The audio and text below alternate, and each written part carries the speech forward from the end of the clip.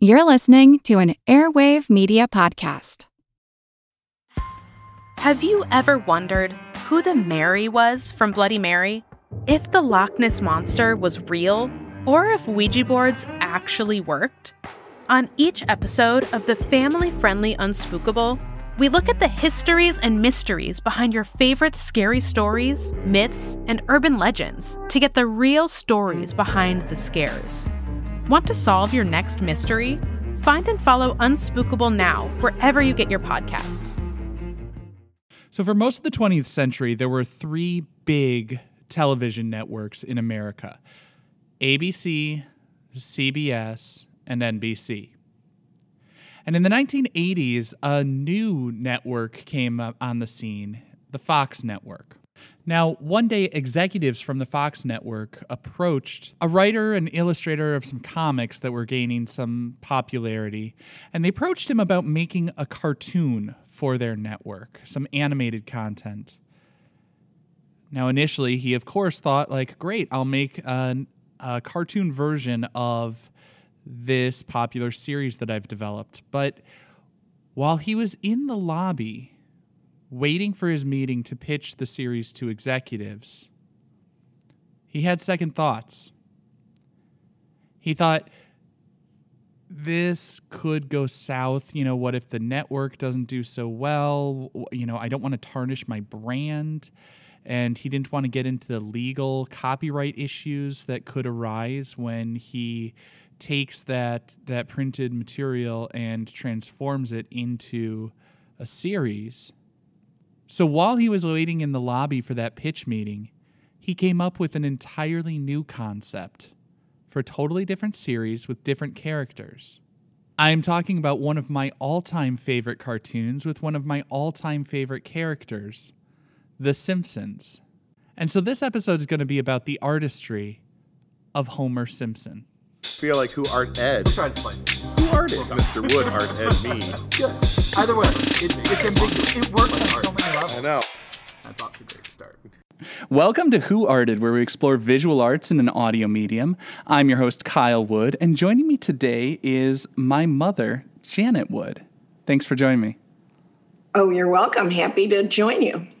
And I wanted you to come on today because we're talking about one of my favorite fictive artists and, artwork that was really impactful on me from an early age. I don't remember exactly when I started watching The Simpsons, but I feel like it was probably kindergarten, first grade. I started watching it fairly early on. Do you remember? Definitely young. I don't remember exactly. I don't know that it was quite the most appropriate visual for you, but it was popular in the family. So you joined it. It was one of those things where I don't know the exact age, but I remember I was too young to get all the jokes and get all the references, but I was old enough to appreciate some of it and realize that there were clever things happening that were going over my head. Uh-huh. I was just intelligent enough to know that I missed the joke. There's something going on and you're not clued in. Yeah. But it was hugely influential on me. As an artist, I learned to draw by copying the things I saw, drawing my favorite characters. I definitely made some poor choices and subjected you to and continue to subject you to those poor choices. But do you remember when I started drawing on the walls? A little bit. There was definitely sketching walls. Yeah, as an adult, I think back and it was probably actually horrifying because you probably heard scratching sounds coming through the walls in the middle of the night. But yeah, but it was funny because my sister said, "Did you realize?" Because she stays at my house sometimes, in the back of the blinds, there's sketch pencil, and she goes, "Did you realize there's something there?" I said, "I don't doubt it," or maybe. I think back, one of the things I find really interesting is of all the times that I was drawing and painting on the walls, your reaction to it. I sort of encourage creativity. I didn't I didn't get mad. You didn't when I was painting and drawing on the walls. You did, though, when I painted over it. I remember that was one of the only times I remember you saying you were disappointed in me because I painted over it without taking a picture. Without a picture and documenting it. So to me, art was destroyed. So it's not mad. It's just disappointed that I didn't get to save it somehow. You know what I mean? Yeah. And so that masterpiece that was lost to the ages, do you want to tell our audience, what was it? Oh, you know what? I would suggest, as I recall, that it was a Simpsons little Bart, maybe, or his dad, Homer. Not positive. I don't recall exactly, but I'd say Bart. It was like a Simpsons landscape. It had Springfield Elementary. Bart was in there. Homer was in there. Various scenes from favorite episodes and comic book jokes sort of played out visually in there. But that provides us the nice segue because this is going to be an episode about one of my favorite shows growing up, an early influence on my art, and I appreciate that you didn't stop that. Well, pretty much you were very creative in your choices of things. I mean, just anything you could get your hands on was used as a canvas. So. Yes. And so I guess we're going to start now with a little bit of the development here, the background. Now, Homer Simpson is, as I said, he's fictive. He's from the popular animated series, The Simpsons. And it's sort of a satirical look at the American family structure and society at large. Interestingly, The Simpsons came from the creator Matt Groening wanting simp to represent simpleton because like Homer Simpson is basically written as, just the constant fool in the show. Like everything he's doing is almost always the wrong choice. There are a few times when he breaks that, for the sort of the tug at the heartstrings and things like that in the episode. But for the most part, he is the slapstick buffoon. He is the clown of the series. I like one of the writers I saw was interviewed saying he wrote for Homer Simpson thinking, what would a dog say if he could talk? The show started as shorts on the sketch comedy show, The Tracy Ullman Show. This was in the early days of Fox as a network. And so when Groening was first approached to create something for Fox, honestly, he wasn't sure it would go anywhere. So he didn't want to use his best characters because like Groening got that meeting. He was called up because he had built a bit of a name and a reputation for himself with his comic books. He had like this rabbit character that was fairly popular. And initially he was going to pitch a series based on that rabbit. Mm-hmm. But as I said, like the Fox network was new at that time. And he started to get worried like, okay, if this goes south, if that new network doesn't take off, my popular character is going to be associated with this failed network, and there are going to be these legal issues about rights to it and everything like that. So he pitched them The Simpsons instead. Always kind of interesting how sort of those spontaneous choices can just, work out pretty well, Mm-hmm. Absolutely. The Simpsons ran on the Tracy Ullman Show for 3 seasons starting in 1987, and it got its own spin-off, became its own full show in 1989. So yeah, looking at my personal history with this, I would have been like 6 or so at the time that it started. Mm-hmm. Yeah. And like I said, it is still on today. It has shattered records. It's now been on for over 30 years, produced close to 700 episodes as of the time of this taping.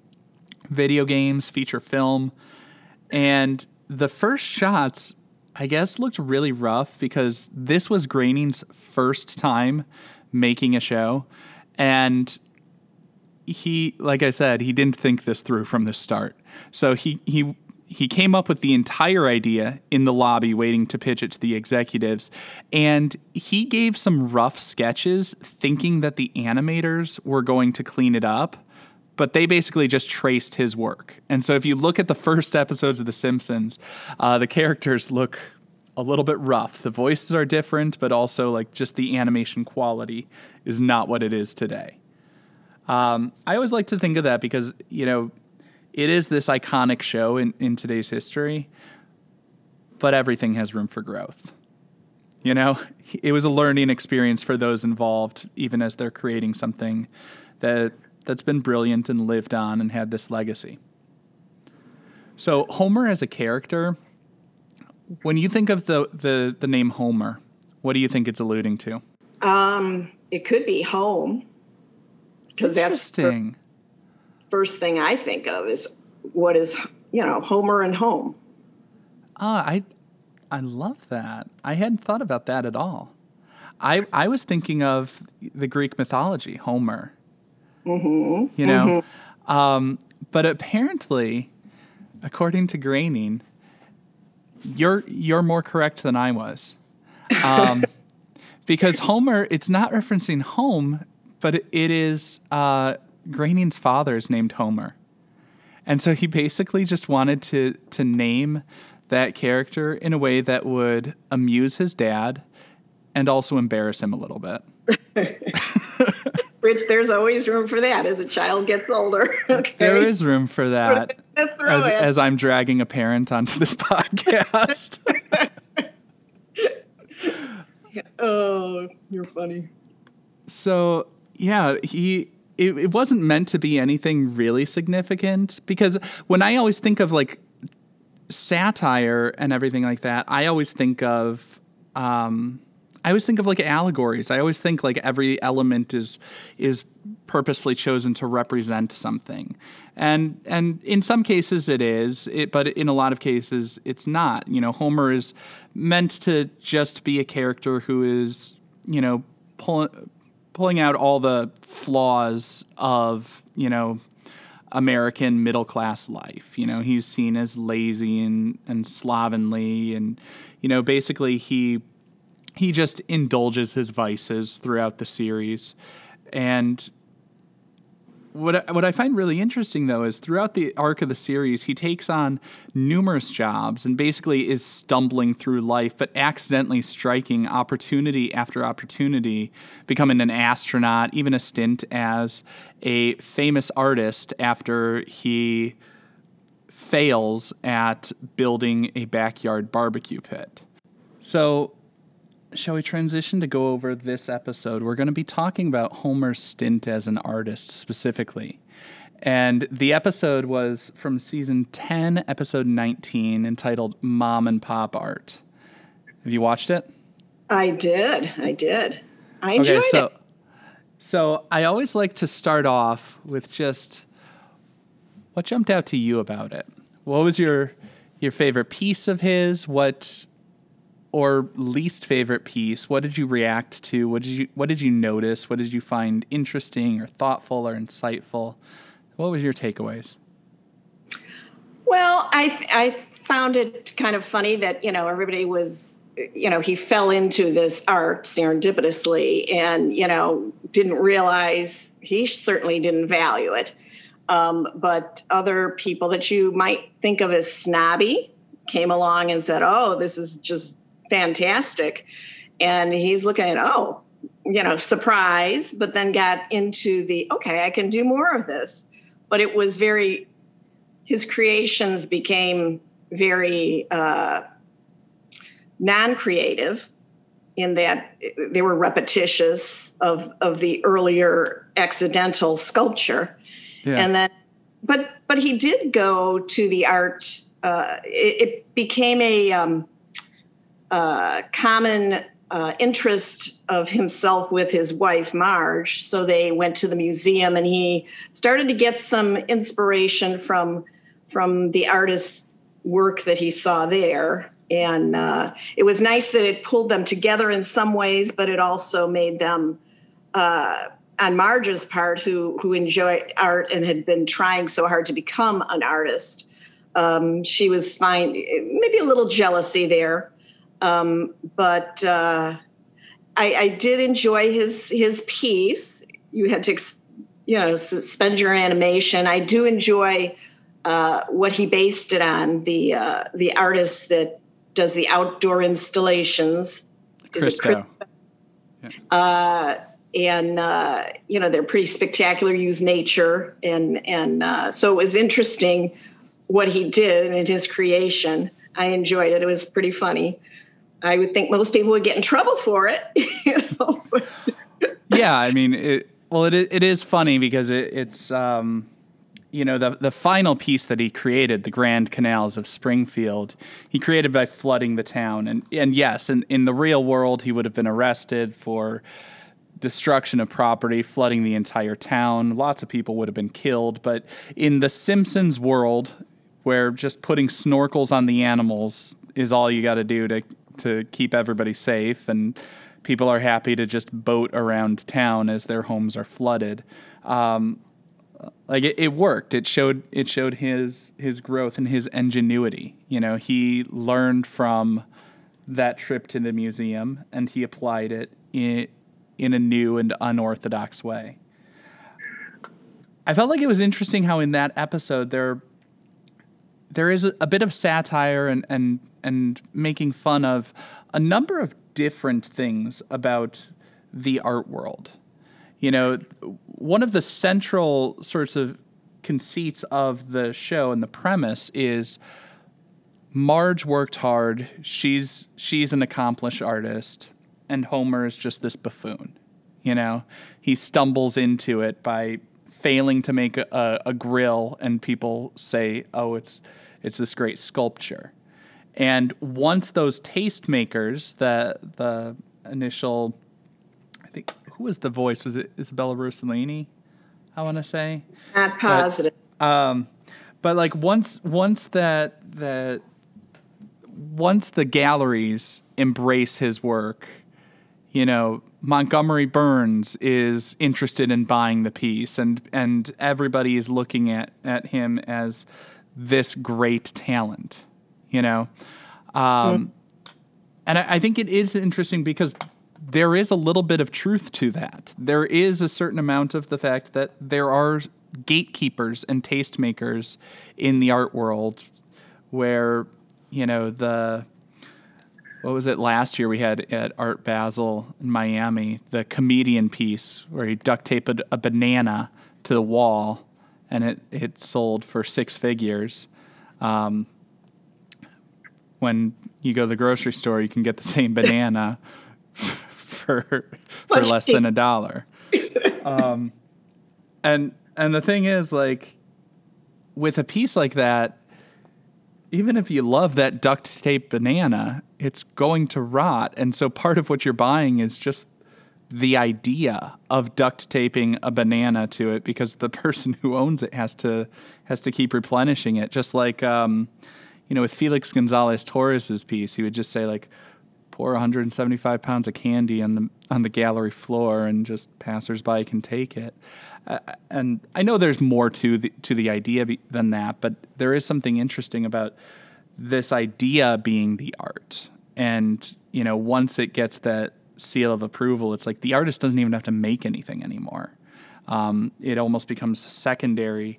And for a lot of people, in that traditional framework, the way that Marge was, where it's like, for her, making something beautiful was the art.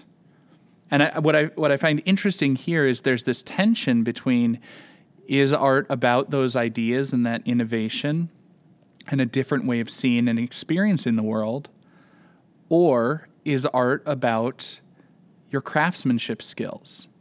And that's the tension that I saw between Homer and Marge. And yes, she did have some jealousy because she had worked hard her entire life and didn't get the validation that he did. Mm-hmm.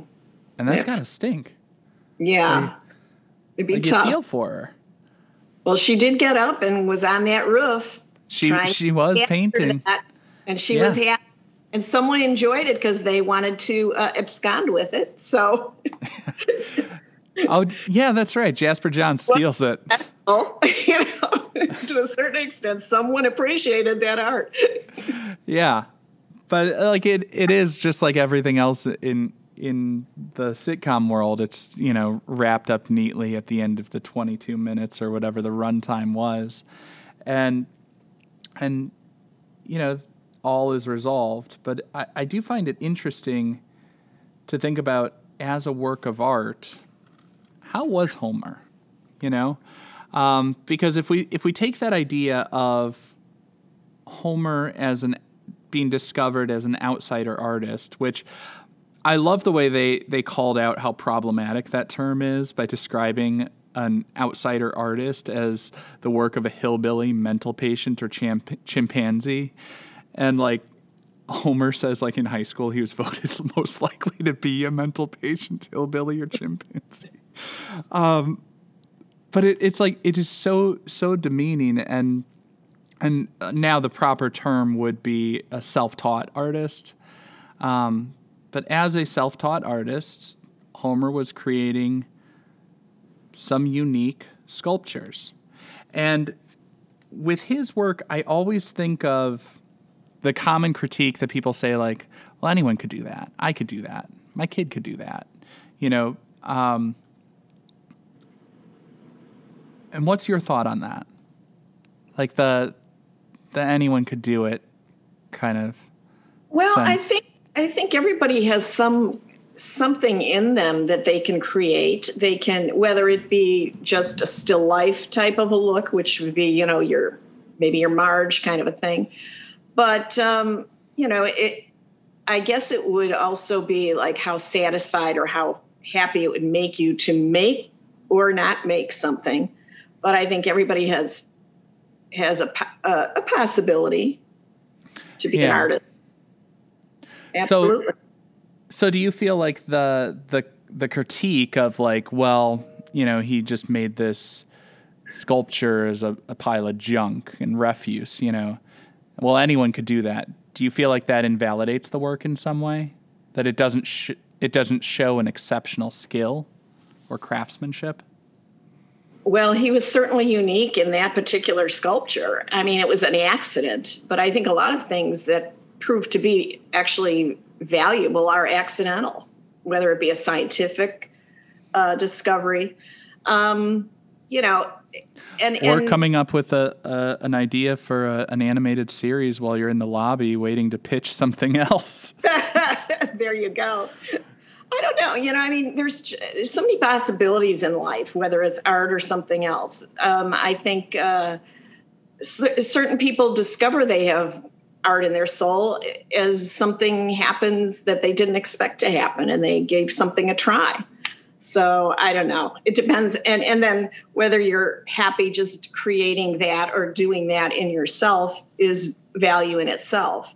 Whether someone else appreciates it or not, I don't know.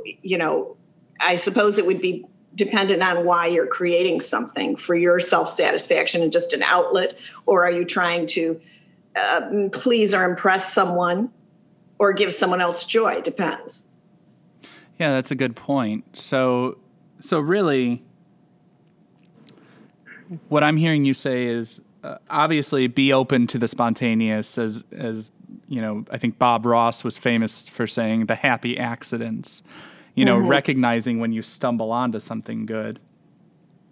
That's an important skill, being mindful and recognizing that, the sort of fortuitous accident and happenstance, but also whether something is prized for, like, or whether it's a valid critique of something that, like, well, it looks like something anyone could do. It really matters the intention, because is that created to impress an audience with the skill, or is that created to express an idea or to satisfy oneself? So like the artist's purpose really relates to, the level of need for polished, refined craftsmanship. Yeah, I would agree with that. Is that? Well, yeah. But I would hope you would agree with that. I'm trying to restate what you were saying. I'm checking for understanding. And you said it very articulately. I would say that was a good summary. Yeah, so I think that's interesting. That's a really good point. Because when I was looking at it, I'm going to be honest, I was just thinking that's ugly. That is terrible art. It made me laugh. I liked the umbrella popping out at the end as the finishing touch. But yeah. He did have emotion in his piece, even though he didn't realize he had one. It didn't even feel expressive to me. It didn't she talks about the key being anger and everything, or rage. And it's just like, it didn't even feel like it had those expressive qualities to me. It just felt sort of shambling, A pile of junk. Yeah. Like it felt more in line to me with like the comedian piece, where it's just like a demonstration of what we can get away with. His anger was expressed as he was creating it. Whether it showed anger at the end, I would agree. I don't know that that's what I saw. I just saw a pile of garbage, but he was definitely expelling his anger and rage as he threw the stuff on the pile. But calling Homer an artist is, he's an artist. He's creating stuff, but whether he was any good or not or whether his art was very good or not is a totally separate matter. And I feel like as a character, as Matt Groening's art, Homer is brilliant.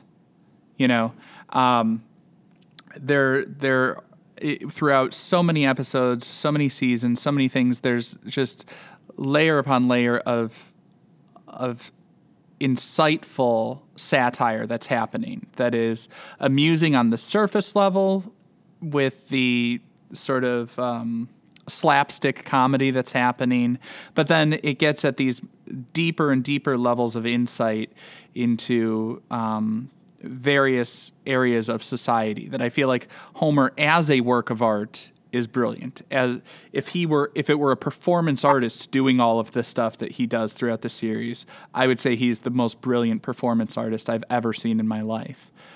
As a sculptor, I feel like it's terrible. As like the sculptures, the aesthetics, I feel like are not working. I feel like they're not balanced.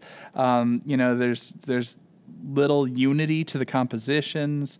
They're not expressive. There are no ideas or emotions really evident in there. But then that final piece, that's where we see he works, instead of going off the raw emotion and just hacking his way to create something. What did he do before that final piece? Do you remember? Well, he went to the museum and he fell asleep and dreamed a lot of things that were a lot of art inside jokes, Yeah. But I think the key point there is, you said he went to the museum and he took in various works of art from various artists in various styles. And to me, the takeaway from this piece is largely about the creative process. Because the creative process, so many people have that idea of that solo artist with this vision operating sort of outside of the bounds of society. They're this isolated genius in a vacuum, and they come up with this inspiration. But actually operating on pure instinct is where he failed. The creative process is largely about research, finding out what other people have done, figuring out what worked from those things, and then putting your own different spin on it. And so, he learned from Christo and Jean-Claude, he learned from Turner, he learned from all those different artists, and he created his masterpiece, The Grand Canals of Springfield. Which, again, if you forget about the fact that it would have killed so many people and leveled the town. He brought a lot of joy to people, and it did. It was the happiest I've ever seen Milhouse. Yes. He surprised himself in the town. And I feel like that was something that what I like about that as a work of art, the intention behind it was positive. And the effect in that world was positive. It was a touch of whimsy, that everyone could enjoy and everyone could be a part of. And I love the fact that he broke out of the gallery world and made his art democratic and an experience that everybody could enjoy and connect to. You got anything else you want to say about his work? I don't know. Like I say, I enjoyed it. I thought it was funny. I mean, Simpsons were not my particular thing, but it has its moments that I enjoyed it. It was a good piece at the end, as you say, and it brought a lot of joy to everybody. But I'm wrapping it up. I want just a 3-point rating scale. And where should this hang? The Louvre? Is this something to look at? The lab? Is this something to learn from? Or the Louvre? British for the bathroom. Yeah. There's a Louvre joke in there somewhere. Oh, that's terrible. Entirely. oh, I don't like this kind of stuff. I don't judge. I think it's fun. It was enjoyable to watch. That kind of stuff. You can learn something from it. I don't know that it's, something that you have to remember for your whole life. I mean, you can take obviously a thought from it, as we've discussed. I mean, what is art? Why? How does it develop? From what does it develop?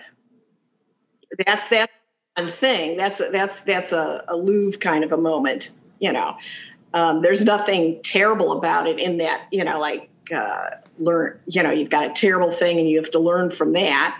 And I don't think it's throw out. So I'd probably put it in the top if you had to throw it somewhere, but I don't know if it's that earth shattering. I think, I actually would say it's a museum piece. I feel like it is a museum piece for a number of reasons. Okay. Everything you just said, I would agree with. It's enjoyable to look at. Museums should have stuff that's enjoyable to look at. I think that's one criterion for a good museum piece is that we can. But you also said there are multiple ways you can connect to it. It poses different questions. There are layers of meaning to it.